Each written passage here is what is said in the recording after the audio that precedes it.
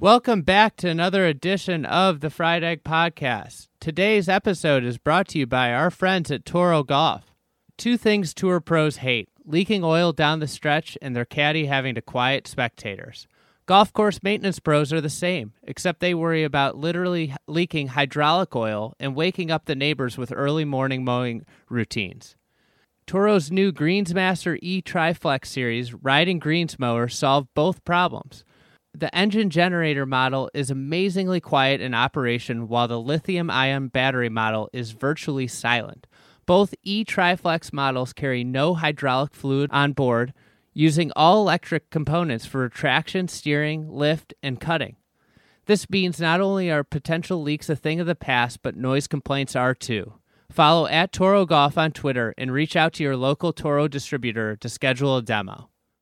Today's episode is with Josh Lewis, Superintendent at Sharon Heights Golf and Country Club in Menlo Park, California. I was out in San Francisco just about a week ago. It's crazy. Lots has changed in a week. Josh and I talk off the top about the coronavirus and how he's preparing. Since that time, San Francisco has essentially gone into lockdown. So, they are just basically maintaining the golf course as needed to keep the fine turfs alive and well. Obviously tough time, and everybody in the superintendent industry, be safe out there, use extra precaution. I don't think that has to go without saying. And golfers alike, social distance, be smart. But Josh and I talk about a ton of different topics. He has a lot of great experience. He grew up in Coos Bay, Oregon, which is very close to Bandon Dunes, and kind of got his start up at Coos Bay and with Bandon Dunes. So we talk a ton about that resort and his getting into turf, as well as his experiences at Pasatiempo and Chambers Bay for the U.S. Open. So without further ado, here is Josh Lewis.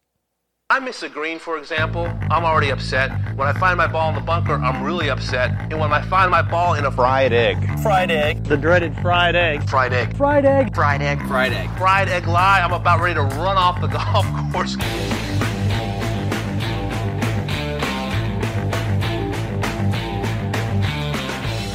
Crazy times right now, Josh. Have you ever seen anything like this? No. Matter of fact, I talked to one of our members yesterday. His dad's actually having his 100th birthday. He pitched that question to his dad, and his dad said he'd never seen anything like it. Interestingly enough, he was born in 1920, 2 years after the Spanish flu, so it's nothing in my lifetime for sure. With you managing a team, obviously, I think that's people forget a lot of times with casual public that you're superintendent, you're managing a big team. What do you got, 25, 30 people? What type of precautions for coronavirus have you guys put in place?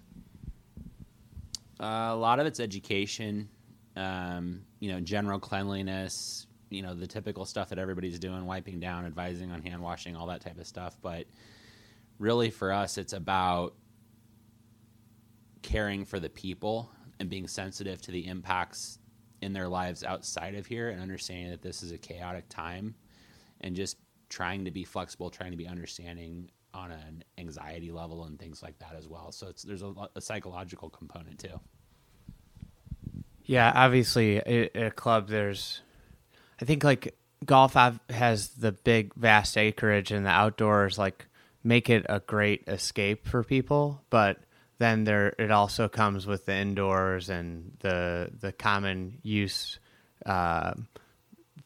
facilities. So it makes it tough. It's a good escape in some regards, but then there are other aspects of buildings and locker rooms and pro shops that make it an unideal place. So it's going to be a compelling thing to watch what happens the next couple weeks with clubs across the country. And obviously being in San Francisco, I think San Francisco has been out in front of this more so than a lot of places with the company policy, which a lot of your members are involved with. So I think, that's something that I guess we're going to have to monitor the next, couple weeks, but it's definitely an interesting time for the golf industry. Yeah, it's crazy. I mean, I think just in the last couple of days, we've been in contact with a lot of the area clubs, as well as ourselves having meetings directly associated with this to decide what the best course of action is. I mean, let's be honest, nobody's got the roadmap for this.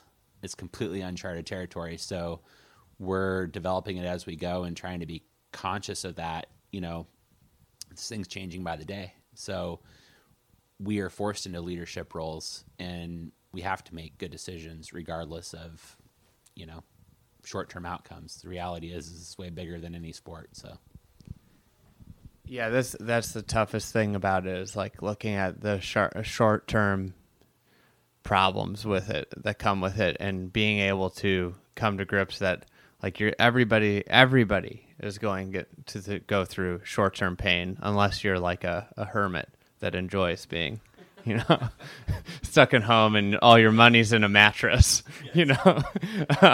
So let's move on to a more interesting subject, maybe more, but a little bit more lighthearted subject. Yourself. We're going to talk about you. Best of luck. I was just up at Bandon, so this is a timely time to have this conversation, because I was getting driven to pick up a rental car, and we drove past Coos Bay, and I said to the guy that was driving me up there, I was like, "Hey, what's that place like?" And he was like, "I hear it's actually pretty cool. I hear it's got like a historic designer." And then we're talking, and your first job out of golf was at Coos Bay. So Coos Bay is 30 minutes from Bandon on the way down from Portland. Everybody drives by it. And tell us a little bit about Coos Bay. Yeah, so I was born and raised in Coos Bay town. Between Coos Bay and North Bend, I think it's like a total of about 30,000 people. So it's the largest town on the Oregon coast, which obviously doesn't say much. We still had to drive 2 hours to get to a legitimate mall. No Costco to raid for toilet paper. I don't know what people are doing, honestly, at this point, because,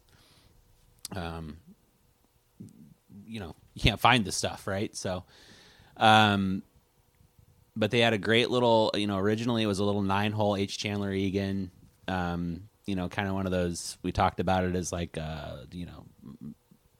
mini Augusta kind of deal, white sand bunkers, super fast greens, big trees, the whole bit. They then added another 9 holes, so it's 18 total now.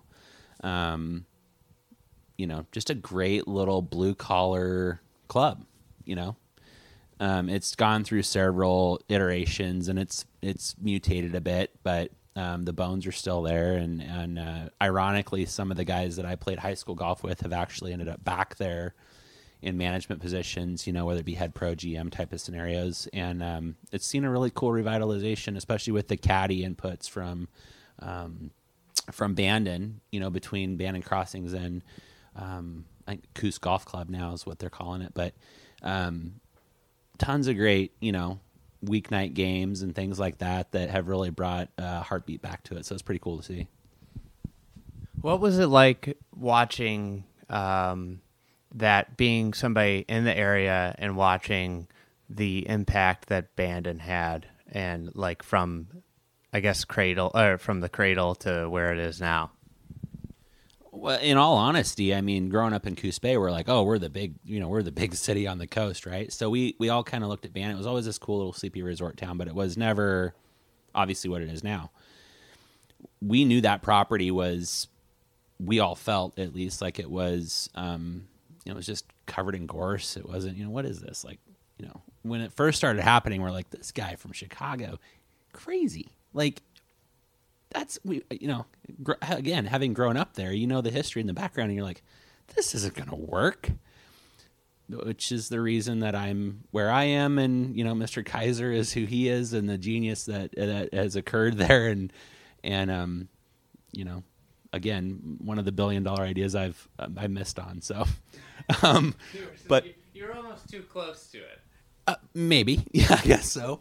But it, my first view of that whole thing was, of course, I grew up a golf nut, playing high school golf, working on golf courses, things like that. But my dad was in concrete construction. And one of our best family friends was actually worked for the general contractor that was building the lodge at the time. And they were in work trailers, and the lodge wasn't there. Nothing was built. They had 9 holes grassed at Bandon. And I remember going down there with my dad when I was a young teenager and just looking through the trees at this golf course that was on the ocean going, this thing is incredible. You know, it was awesome. I didn't know anything about it, but I had this unique access because of a family friend, you know, several years before it even opened. And then just to watch the development of the property, to have worked there and been a part of that growth phase, and then to see what has really transpired in the community and the life that's been injected into a place where really the only income and industry there was logging and fishing. You know, there wasn't a huge tourist impact. Now that's the majority of what comes into that area. So it's completely shifted people's focus. I mean, just the social programs and the educational programs and the money that's been injected into the community from the Kaiser family, from Bandon Dunes, the amount of people they employ. I mean, it's changed everything. So you're working at Coos Bay and you're watching Bandon just start getting built. And at that time you were in school, right? Or Yes, high school. High school. So you're watching that, and you probably immediately are like, this is something I got to jump on and get involved with, right? Yeah, I was intrigued. I mean, at that point, all I cared about was figuring out a way to get to the first tee. You know, it was like, get me through school, get me out of class, get me on the golf course. I'll play till dark, and I'm going to get up tomorrow and do the same thing, right? So I was mostly concerned about figuring out a way to pay for my golf habit. And that's where summer work came in, and, you know, got a job working on the golf course and whatever. Of course, as I went through high school, I got out of high school, and I'm like, oh, you know, I'm gonna do something with golf, right? And I worked my butt off my senior year in high school and the year after I graduated, and got down to, I don't know, it was a +1 or something like that. Qualified to play in several of our our state amateur that year was at Pacific Dunes, right? And so I'm like, that's the tournament I want to make sure I get into and see, you know, I'm going to match myself up against some really good players, right? That was very quickly apparent to me that I didn't exactly have that talent. So I was like, okay, at this point, after that summer, I went, what am I going to do for a career, right? And the byproduct of that was I kind of fell in love with working on golf courses.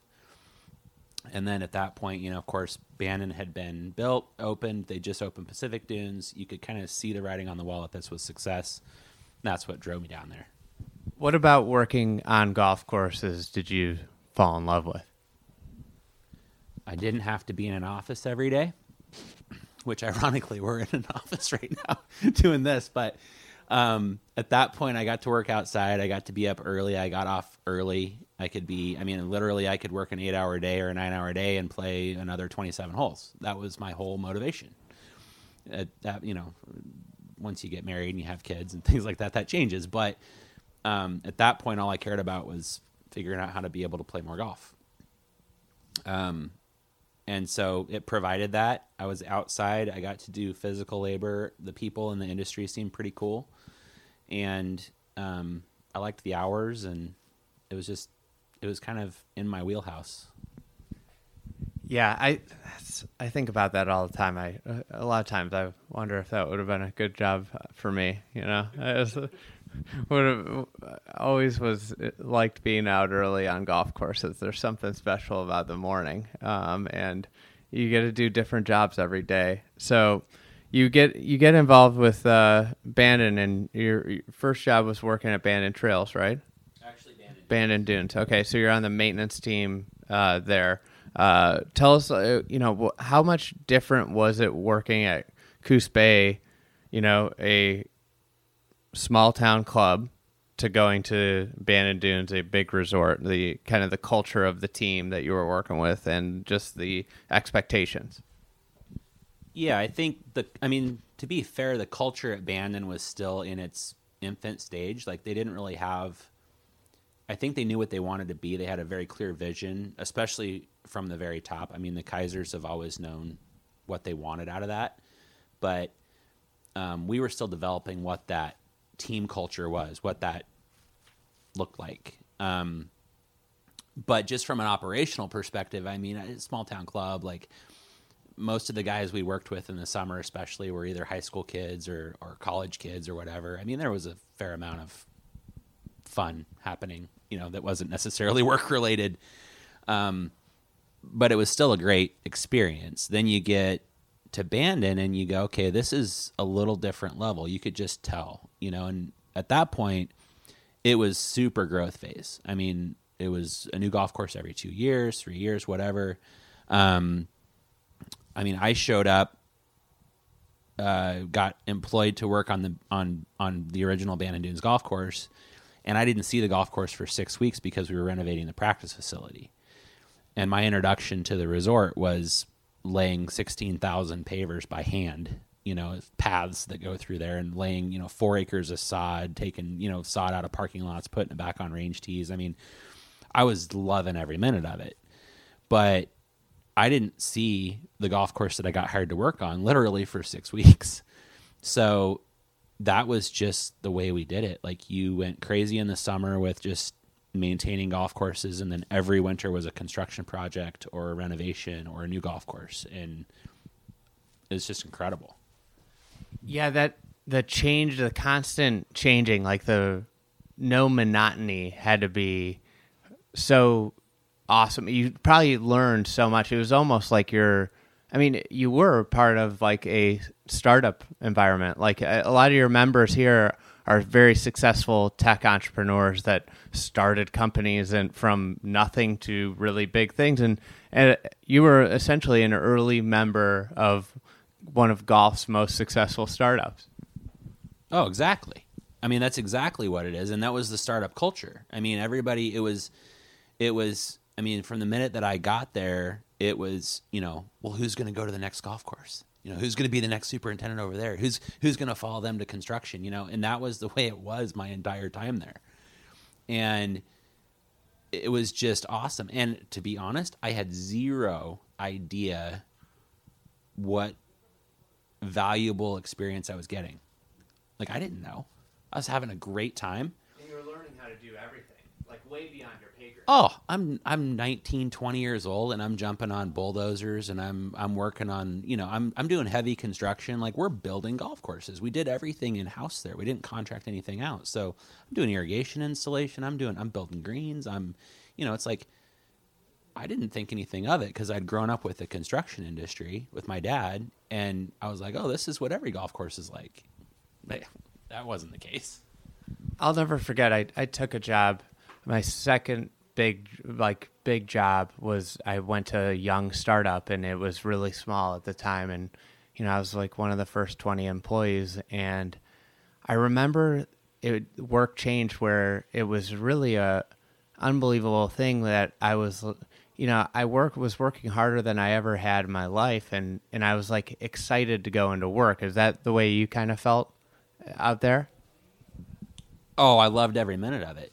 I couldn't wait to go in and see what new was going to happen, or, who was going to be there that day. I mean, at that point, it was so new and so fresh that everybody had to see it, right? They had to experience it.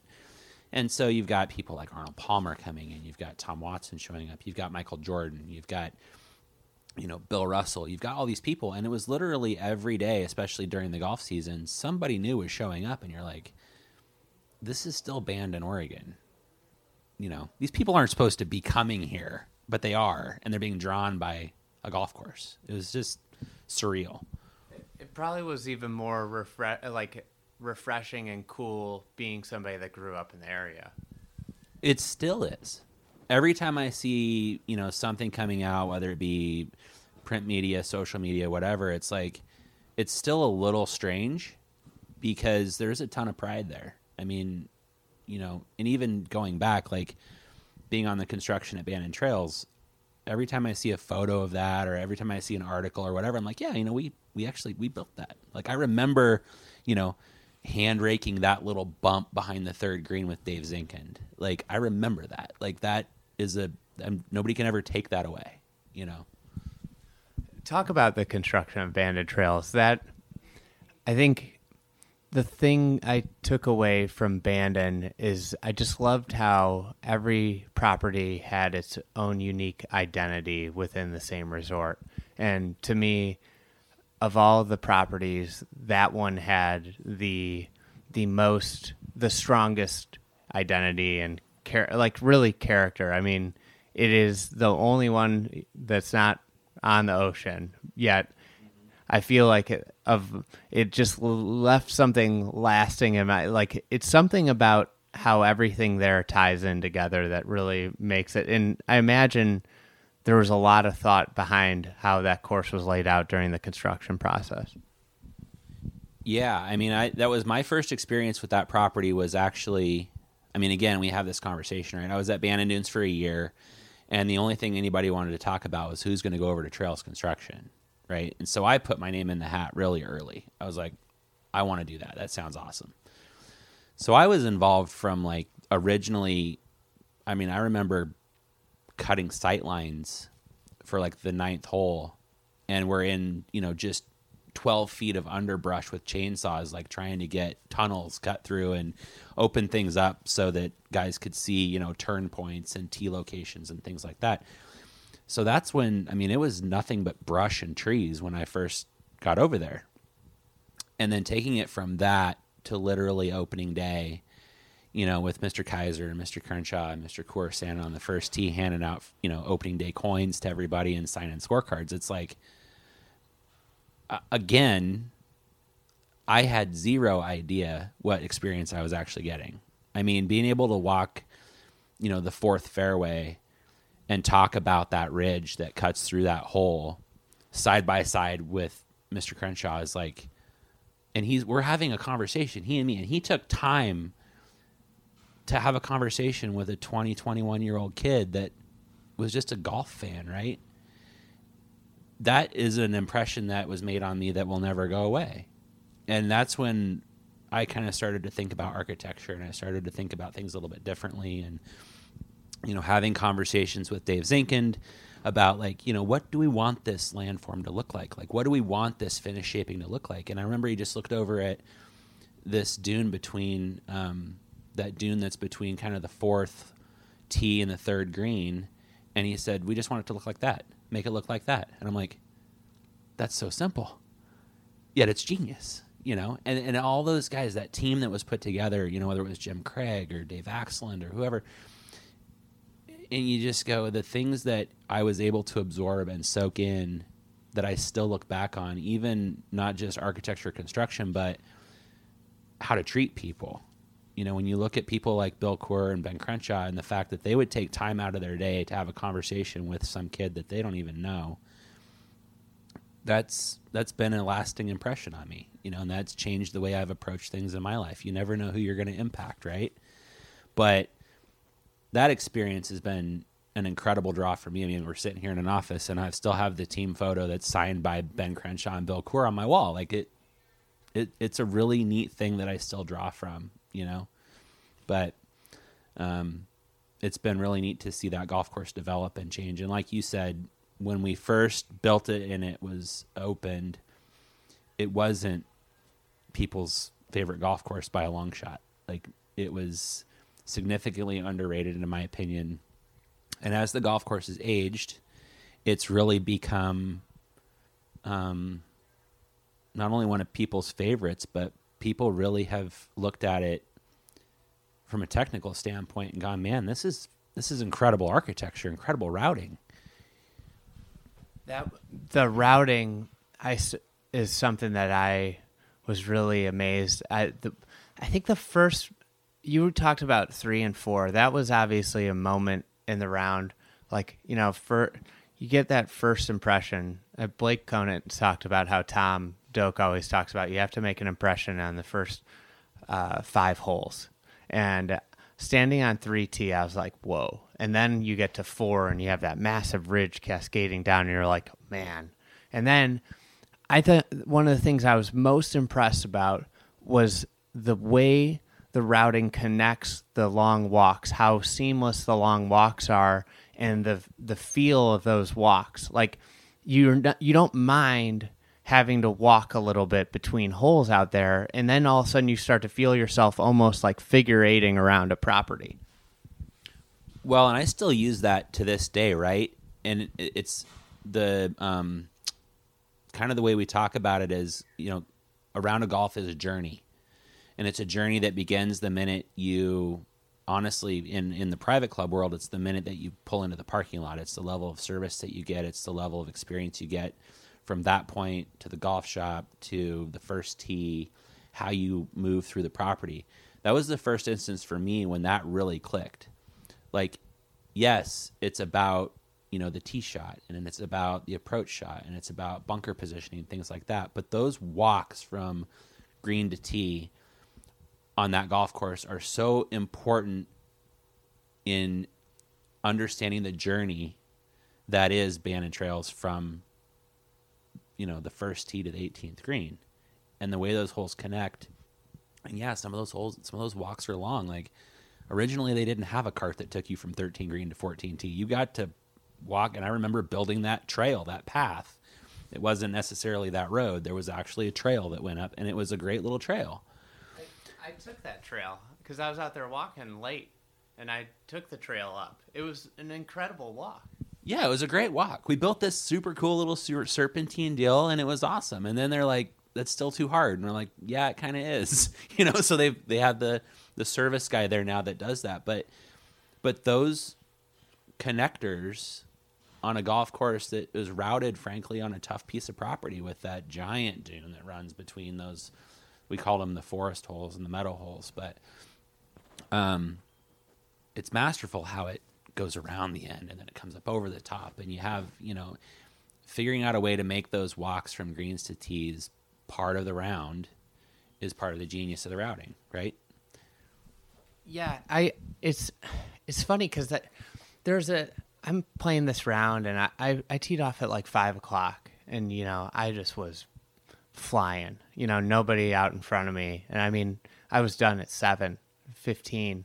But I remember, I'm just booking it hole after hole. I'm just playing. It was one of those experiences that sometimes I feel like when you work in golf, you can deplete your golf soul a little bit, like where you're so, because it's your job. And I think this is a difference between what people don't realize about industry, and I didn't realize before I got into it and then got really busy in it, is that like working in golf changes your relationship personally with golf. That's a super underrated viewpoint, because it really does.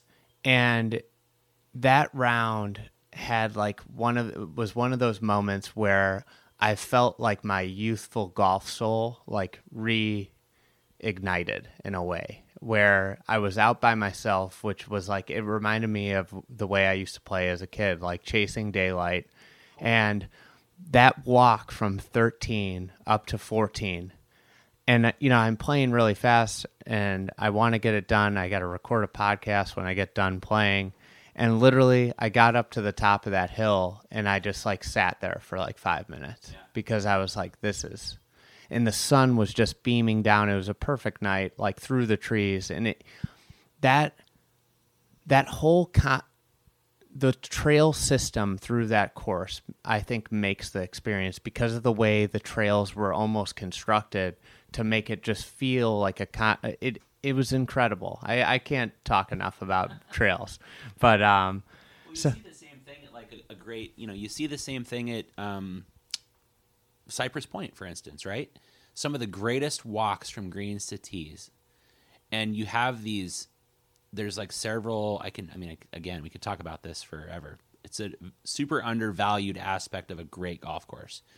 These like aha moments, right? I'm never going to forget the first time I come around the corner on 15T at Cypress. I'm never going to forget that moment. Like, it just, your mind is opened to things that aren't even golf related, right? I think there's also one when you're on 5T at Cypress, like when you turn the corner on 5T and it's like that par 5 where you just are looking at the bunkering and everything on that. Without a doubt. It's like walking from walking from the 7th green to the 8th tee. Turning the corner, and you hit your 8th tee shot, and you don't know where the golf ball is supposed to be. Oh, just aim it. Just keep it left to the little scrub pine on the top of the hill there, right? You turn that corner on 8, and you're like, really? Like, this is a golf hole? Are you kidding me? Mind blown. So all those little walks, it just changes everything, right? With the golf round. So you're getting this great experience, and you might not have been fully aware of everything you were learning at the time, but with that regard, has it shaped or changed the way you've done anything where you've enhanced the walking experience at a course that you've worked at?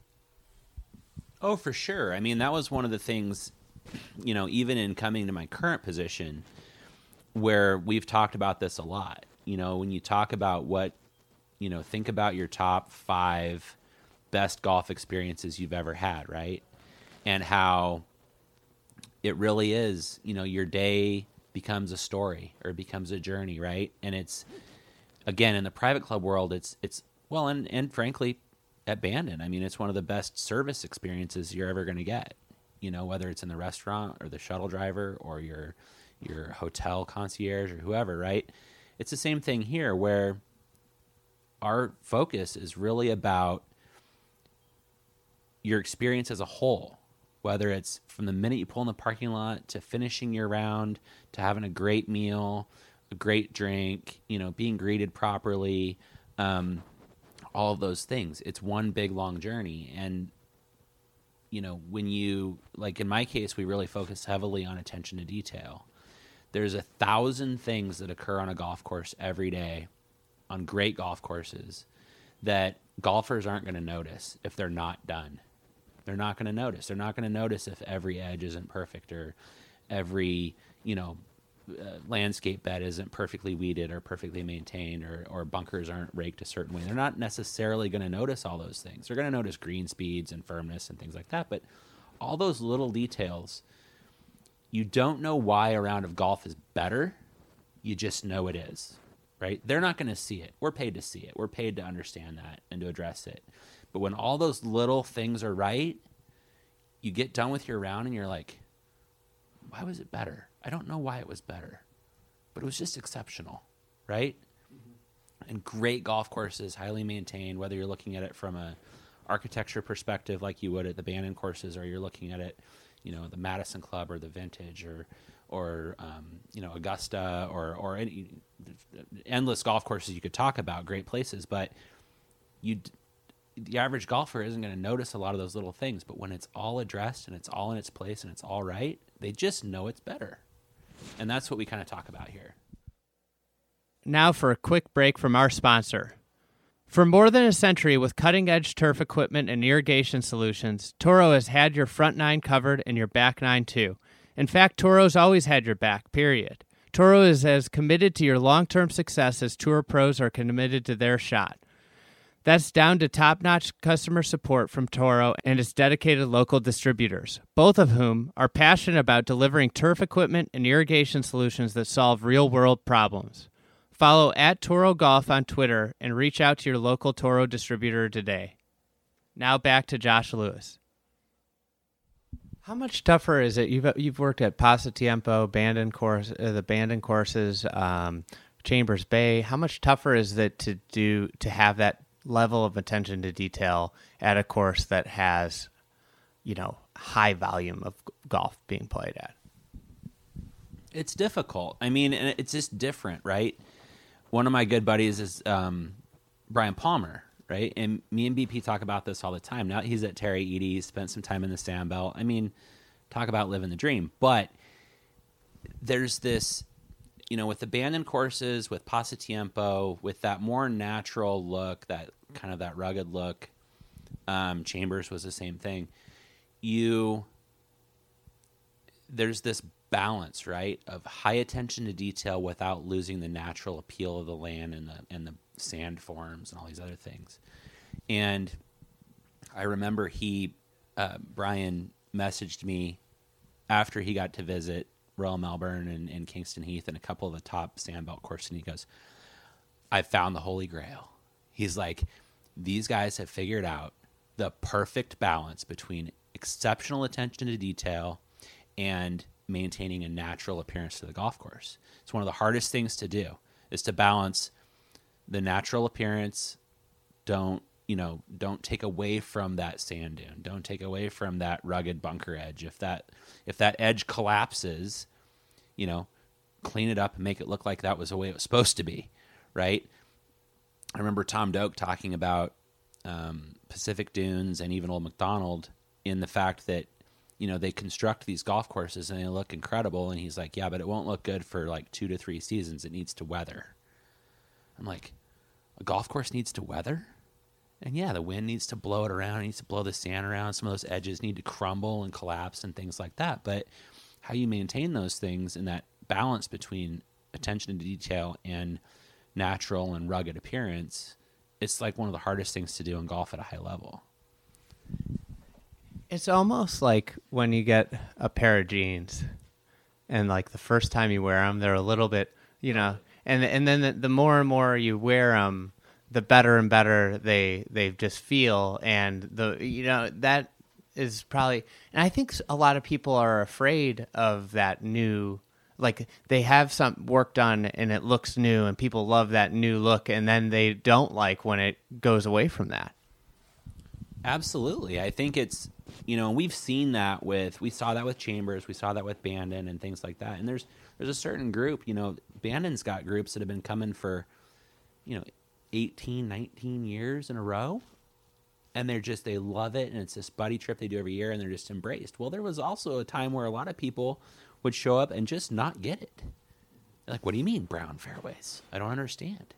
What do you mean that bunker's not raked perfectly? Greens are only rolling, 9.5 in the morning. I don't understand. Well, it's like, because by 1 o'clock with the wind, they're going to roll 12 and you won't be able to play them. So we had that. There was always that scenario where some people just didn't want to embrace it, and that's okay. It's not their style, But they're to a point now to where there's still a lot of people out there, and I credit what the Kaisers have done. I credit what some of the other developers have done in really presenting that style of golf. There's been a huge educational period with that, with the golfing public, and their eyes have been opened and their minds have been opened. My mind was opened, right, during construction phases and working there, to what the possibilities are. And every edge doesn't necessarily have to be perfect. That being said, the world I work in now, it's a different attention to detail. Every edge is does need to be perfect. We do need to have every weed. We do need to have all that stuff needs to be pristine. It's just a bit of a shift. Yeah, talk a little bit about the transition from, high-end resort. Pasatiempo is one of the most unique places with the dynamic there with the public and the private model. And then you're at Chambers Bay, which is, essentially, is it municipal technically, a municipal high round volume champion, US Open. Yeah. And then you come and do the private thing. So what was it like going from, essentially highest volume you could get to in public to the private culture in San Francisco? Well, I think, I guess the way I look at it, it might be a little bit different from some in that I like to challenge myself constantly. New things. Totally. And so, I start out at a blue collar private golf course, right? Then you go to the highest end resort you can get to. Between them and Pebble, like that's pretty much it. Really developed there over the course of about 7 years. And then, like you said, once I finished school at Oregon State, spent about 10 months at Eugene Country Club, kind of interning, things like that. That's where I got my first taste of more of the high-end private. And then, ending up at Pasatiempo as an assistant kind of after graduation. Again, from there to, crazy high-end municipal championship level at Chambers Bay, and then, of course, coming back to high-end private. every single move, right, has presented its own level of challenges and things that you have to make adjustments to. There's no greater challenge or less challenge at any one place. It's just different levels of challenge, different types of challenge, right? It's really not as different as you would think, in all honesty. People are the same. People are people, It's basically, do you want to deal with not having constant contact in the public realm? That was part of our challenge, is that you just didn't have that relationship ability to build those over time like you do in the private side. That being said, there's challenges associated with that too, and people play the same golf course multiple times a week, so they're seeing every little change that happens. So I think it's, on the one hand, it's been great for me because it's made me a little eclectic, I guess, in this industry and having touched on a lot of different things, but I think it's well-rounded. I like that term, well-rounded. Yeah, absolutely. It's because I think about this a lot, and I think working outside of golf really helps me with golf because I have that experience with perspective. For you, when you can talk to any superintendent and really have some level of empathy for what they're going through because you've worked at every type of facility, which is so. What would you say is, like, if you look through, you've been a lot of places, you've done a lot, you've had a lot of crazy experiences, in this time. Like, if you could synthesize like one big takeaway that you took from each of these spots, what would it be? It's a big question. That's a big question.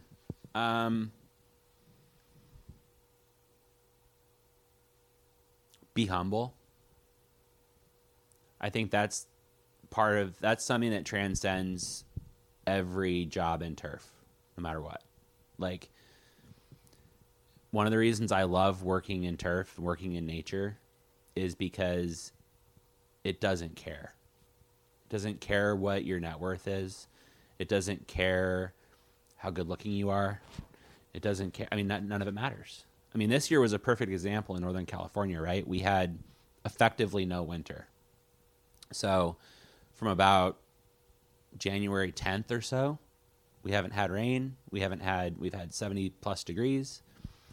The trees bloomed a month early. The turf was reacting in February like it reacts in April.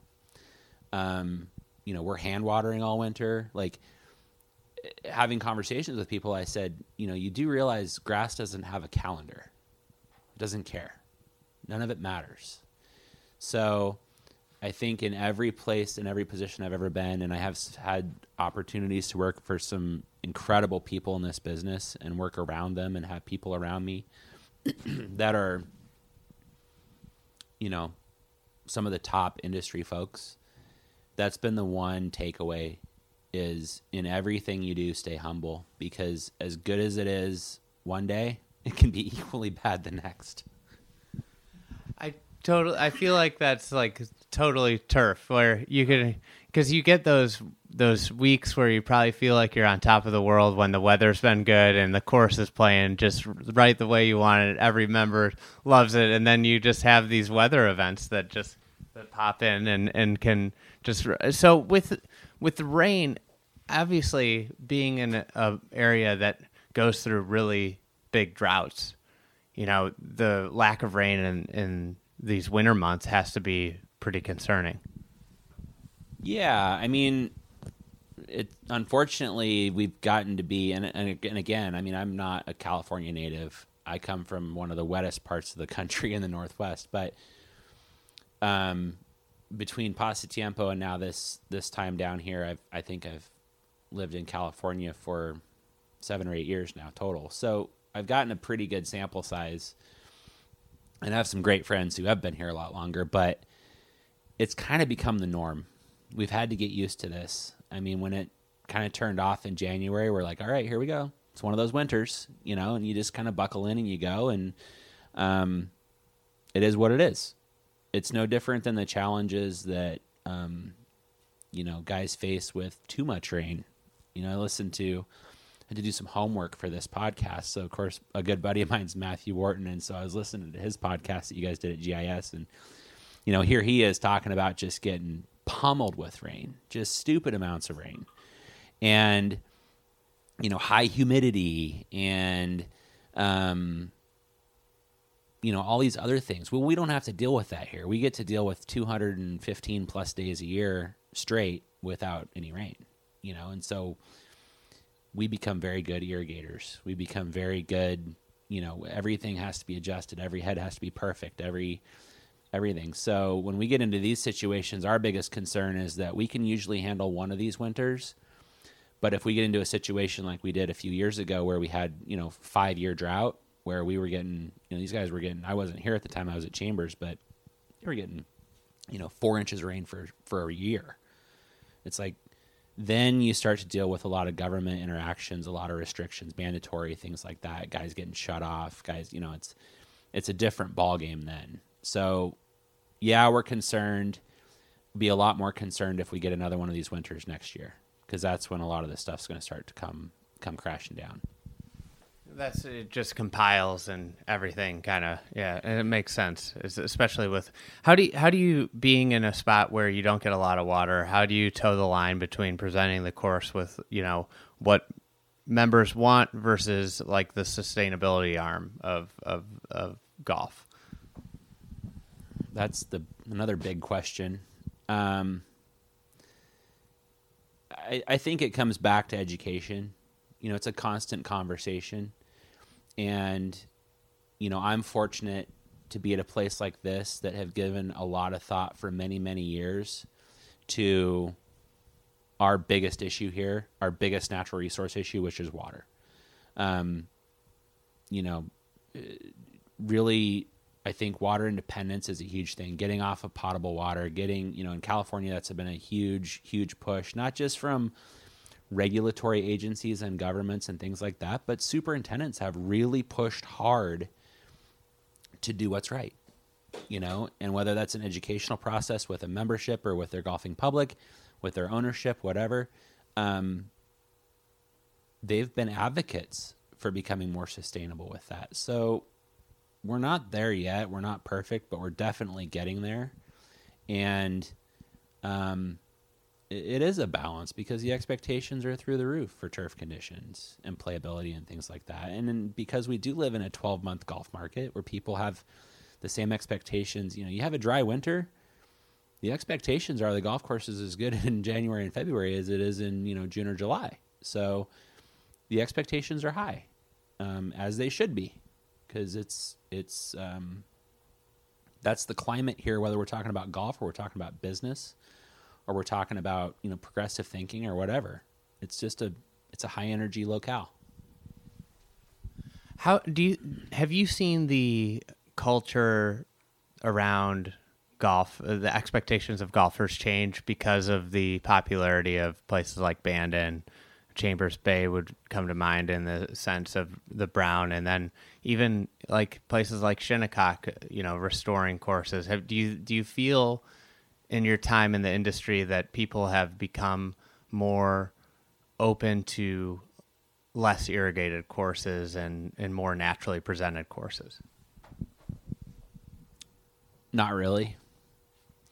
I mean, unfortunately, I think we always used to have this conversation at Bandon and Chambers both, right? And I used to have some good buddies in the private club world and whatnot in Seattle and Tacoma area. And we'd always have these chats about, well, it's okay at Chambers, but it's not okay at, XYZ club.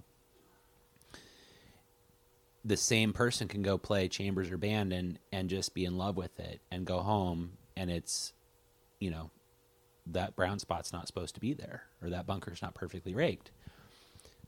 I don't think it's I guess the realization I've come to is I don't think that's necessarily bad. I don't think that's their fault. I don't think it's, a lack of golf IQ or anything else. I think it's when they go to those places, they're good with it because it's a departure.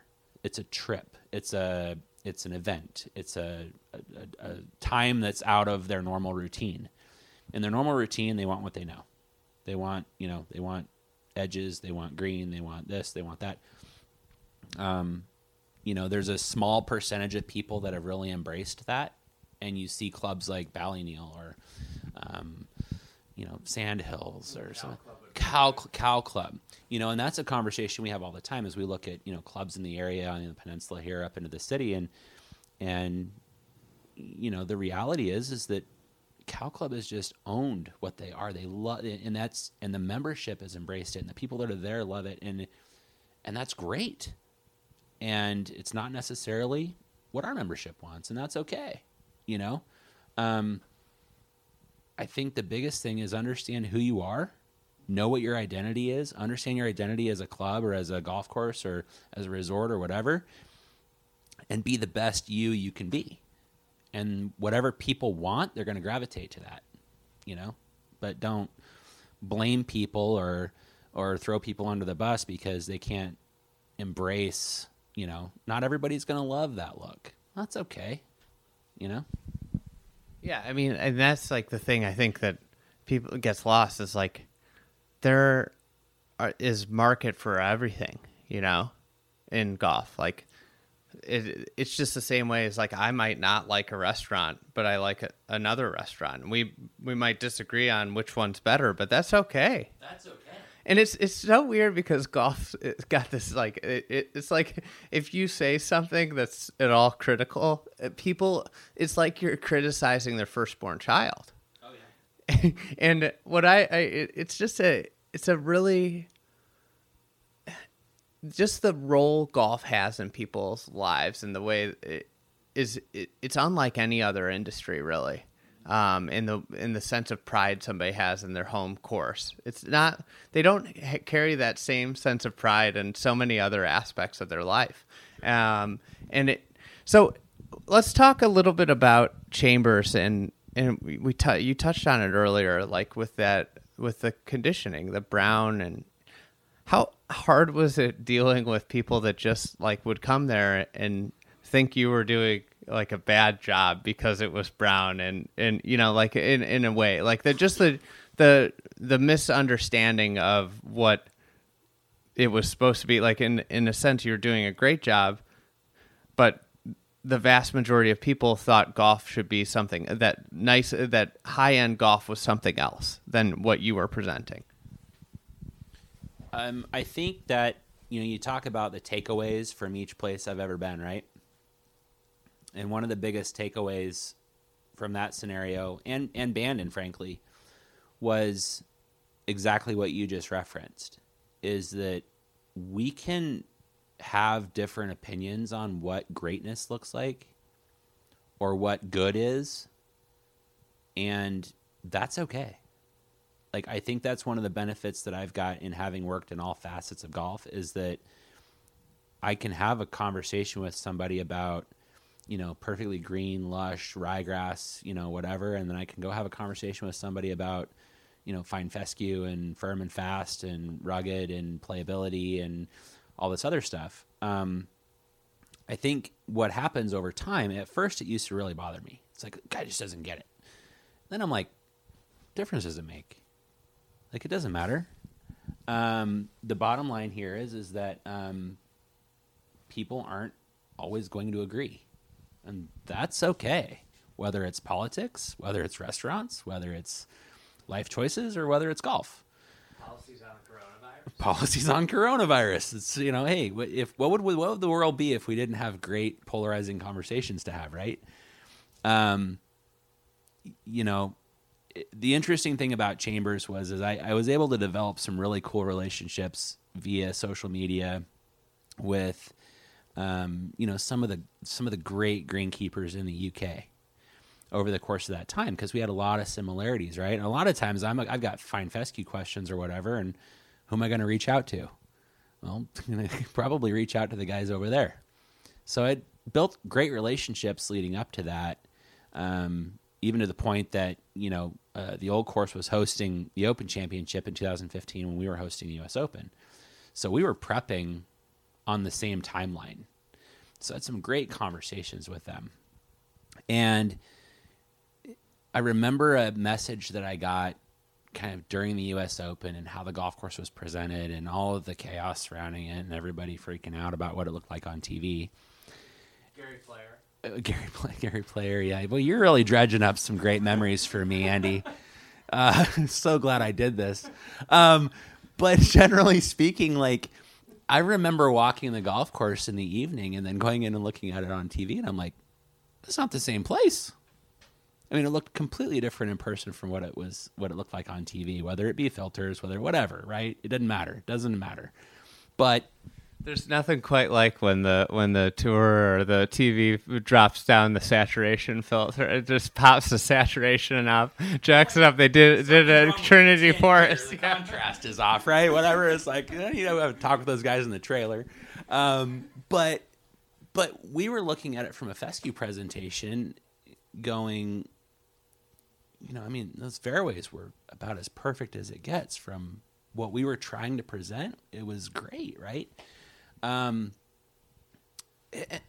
mean, the proof was in what the player, like when you heard the player caddy conversations that week, it was incredible because they were talking about trajectory, where the ball was going to land, right, and the shape of the shot going into it, that's the ultimate presentation because it's literally every single factor of the golf shot had to be measured in order to hit a great golf shot. Well, and that was exactly right. And I mean, I've gone full circle on this thing. I refuse to be defensive about what we did because I think we nailed it personally. But it is what it is. There are several factors that add up to that. The one thing you can't argue with is that leaderboard. I mean, the leaderboard spoke for itself. It was loaded. You know, out of the top 20, I want to say there was like 12 of the top 20 in the top 20 of the tournament or something crazy like that. Arguably the best finish. Super exciting. Like, I mean, when you really break it down, what are you going to, you know, that's how you gauge a championship. But regardless of that, in my conversations with the guys overseas, I mean, I remember a message that I got, and he said, "Fantastic, you guys crushed it. Nobody's going to understand it, but you guys nailed it." And that was exactly it. Nobody understood it, and it just, you know, if you talk about this situation, you know, in a massive drought 20 years from now, maybe chemicals get restricted, maybe fertilizer applications get restricted, maybe water use gets restricted, and all of a sudden people are going back, oh, maybe they were just way ahead of their time in that presentation, right? And talking with, like, Gordon, he was having a year at the old course where they were just getting pummeled with rain, right? And he goes, you guys got crushed because you had a hot, dry spring, and the golf course was brown, which is exactly what you honestly wanted to present. He goes, you watch. He goes, we're going to get crucified because the golf course is too green and soft, and it's all been because of rain, and there's nothing we can do. And it's exactly how it played out, you know. So it's all about you know, opinions. And to your point, like whether we're talking golf course architecture, golf course presentation, or PGA Tour versus USGA versus PGA of America, everybody's got their opinions, and we all want to have spirited conversation. And I would just wish that as a group we could all just get along to a point that we can disagree and still be friends. I think that's the thing you touched on, is that Chambers pushed the conventions of what a U.S. Open is supposed to be in people's minds to a extreme. Mm-hmm. And when that happens, you're going to get polarizing, and there's going to be people that love it. And then what you touch is, ironically, like, you essentially were the Open Championship, and they had the playing conditions that, like, of probably what we'll see at Wingfoot, because it's going to rain in Westchester County in June. Like, it's just going to happen. We're going to have a soft, lush course. Like, that you just happen to be in a situation. And the other aspect of it is, like, if this is our U.S. Open or U.S. Championship, with the way our country is constructed and the different grasses and climate zones of the country, there should be huge variety in the way these courses are presented, because each of them should represent a different part of the country. Absolutely. Well, and that's exactly it, and that's what people miss with golf, and honestly, golf course presentation, right? Is that part of the beauty of golf is the variability from day to day, from hole to hole. I mean, we used to joke around when I was at Bandon in particular, because it was very common for us to literally get 4 seasons in a day. We'd get sun, we'd get rain, we'd get hail, we'd get a little snow, we'd get wind, and it's like in the course of a 4 or 5 hour round of golf, all of a sudden, like, you're getting wind direction changes. You could play the same golf course every day and get a different golf course every day. That's awesome, right? Why would you want to play? I mean, we have this conversation all the time about golf course setup, right? Par 3 setup in particular. I've had this conversation with members historically, not at this club, but prior clubs. And they're like, I paced off the par 3s today, and they were like 5 yards off the marker. And I went, yeah, sometimes I'm even going to put the markers on different tee decks completely. Well, you can't do that. It messes with the slope and rating. And I said, no, it really doesn't. I said, why would you want to hit an 8-iron every single time that you play that par 3? You want some variability in golf. That's a good thing. We want some unknowns. It's a nature game, right? And that's the thing about links golf to me that's so great, is that you could land a shot, you're never playing to the cup. You're playing to where you want the ball to land and then where you want the ball to end up after bounce and roll, right? So I was giving you grief on Twitter about your contour video the other day, but that's the reality. You can play the same golf hole, hit 2 beautiful shots into a great par 4, land the ball 2 feet one direction or the other, and end up with a completely different outcome, right? Because it might have bounced 20 yards left because you hit the wrong side of a bump. Or, hey, it didn't rain today, or it rained yesterday. It was a little firmer, a little softer. Why is that a bad thing? Yeah, you want a place. That's why I was walking around with a superintendent in Chicago a couple years ago, and we were just talking about his golf course, which I had played a few times in tournaments. They had this really tough par 3, but it had this cool back bowl. And I was like, I played it, late night one night, and me and my buddies had played earlier, and we played it as like 120 yard from the forward tee, par 3, and the pin was in the bowl, and literally we had 2 balls lip out, and I was telling him about it, and I was like, you guys gotta use that as like a tee for like your invitational. And he's like, members would freak out. I'm like, would they freak out when like 3 people get hole-in-ones and the course is just a riot for the day? Like being able to do that, like the flexibility, like I'd love to see us get to a place where sometimes the back tee is ahead of the forward tee on a given hole, because you're trying to make the variability. That's something like with my events we do that I try and do, is like I try and use like almost like different tees on the back, because I want people to play a hole one day as one round as 440 and the next round as 350,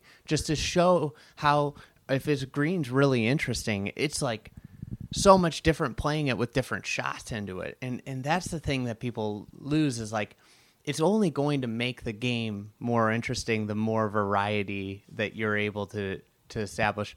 So, something we were just talking about that it triggered is Garrett, our managing editor, just did this great podcast on sense of place.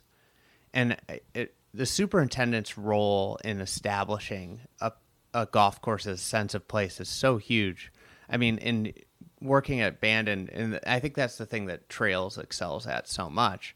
Like, how have you kind of gone about establishing, like thinking of sense of place as you go around? Well, I think, we have this conversation about scale a lot, right? And, in that kind of that the dark ages of golf course architecture, right? That 60s, 50s, 60s, 70s, there seems to have been a loss of that concept, right? It was all about, let's get these golf courses in around these home sites and make this all work. So that's something that I look at here, even from an understanding. We have a lot of, established redwood trees and some native oaks and things like that. And in these areas, it's even thinking about, what the size of the mulch area and the tree well should be underneath in comparison to how much rough you have and how much fairway you have and what the green sizes are and how everything just kind of fits together, right?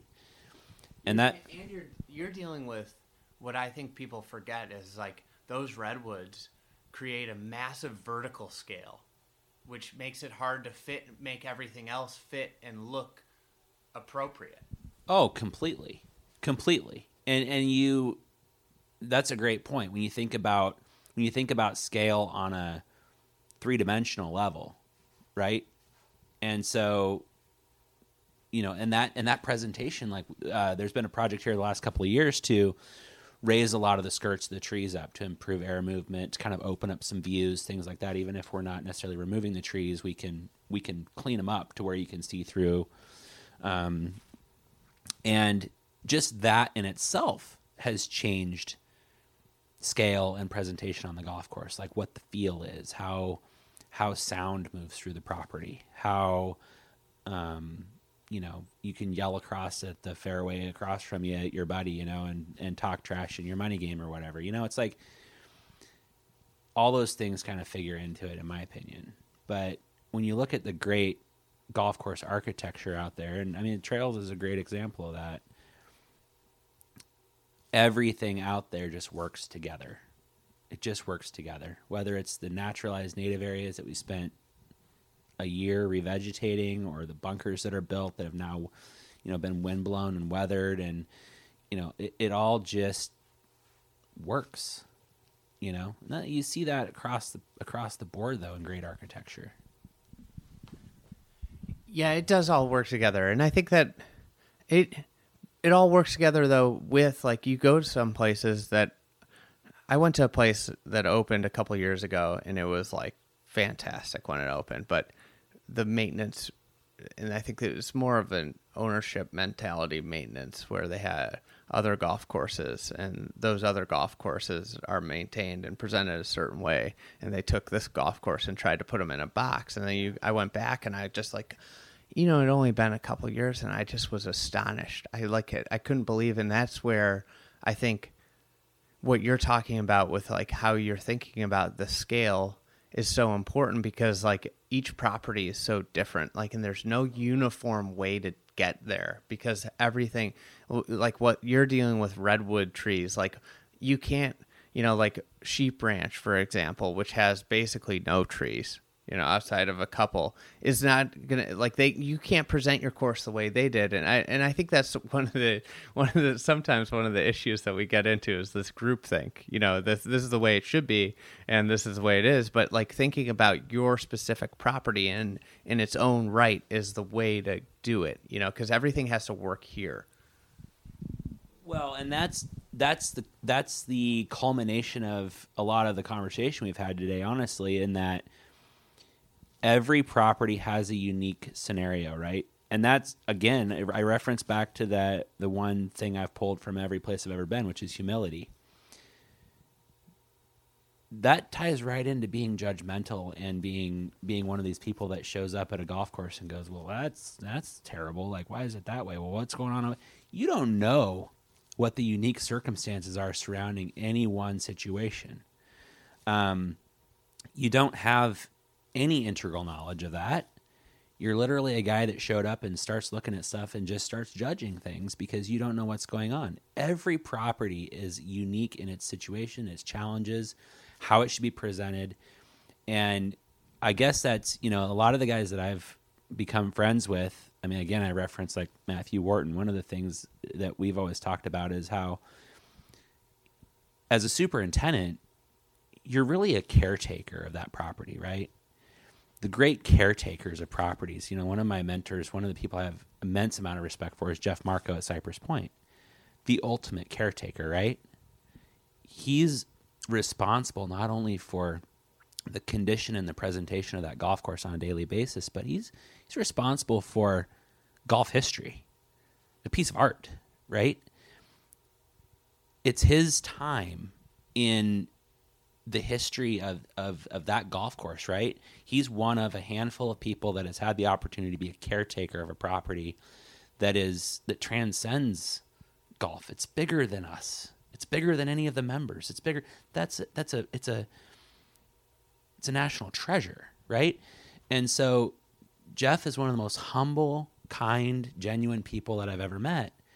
Yet he sits atop a role, in charge of something that's just a masterpiece. And you go, the way he approaches it is such that it's just my time in history to take care of this treasure, and I think that a lot of us look at it that way. We get caught up in our daily grind, but the bottom line is like literally here at Sharon Heights, this is just my stint in history to caretake for Sharon Heights and hopefully make it better than when I came. And if everybody thinks about it that way, it's like when you get up in the morning and if you only have one goal, which is to just be a little bit better than you were yesterday, imagine how good the world would be. It's the same way in golf, right? Yeah. I think we found our spot here. This was just be part one, who knows when part two will come out. Well, this was we just covered, I feel like it was a very tied together conversation around really a lot of common themes. But you're active on social networks. People can find your Twitter's cowboy. Well, no, I'm the turf Yoda. But you're the foremost cowboy. This is true. So a few hundred people will understand that. So people can find you. You're at the turf Yoda, right? Or just the turf Yoda. And then on Instagram, you're same. So people can find you there. You're active on there, and yeah, it's cool. I learned so much just following you guys. Every day, we learn something. Yeah, I remember the last time I saw Tully, I was like, "Hey, how's that?" He was testing out ryegrass or something. Bermuda. He's got Bermuda trout. Yeah. And I asked him, I was like, "Hey, how's it going?" He goes, "You've been paying attention." I'm like, of course, Yes. It's but yeah, it's a great community. So people can find you there, and look forward to doing another one of these.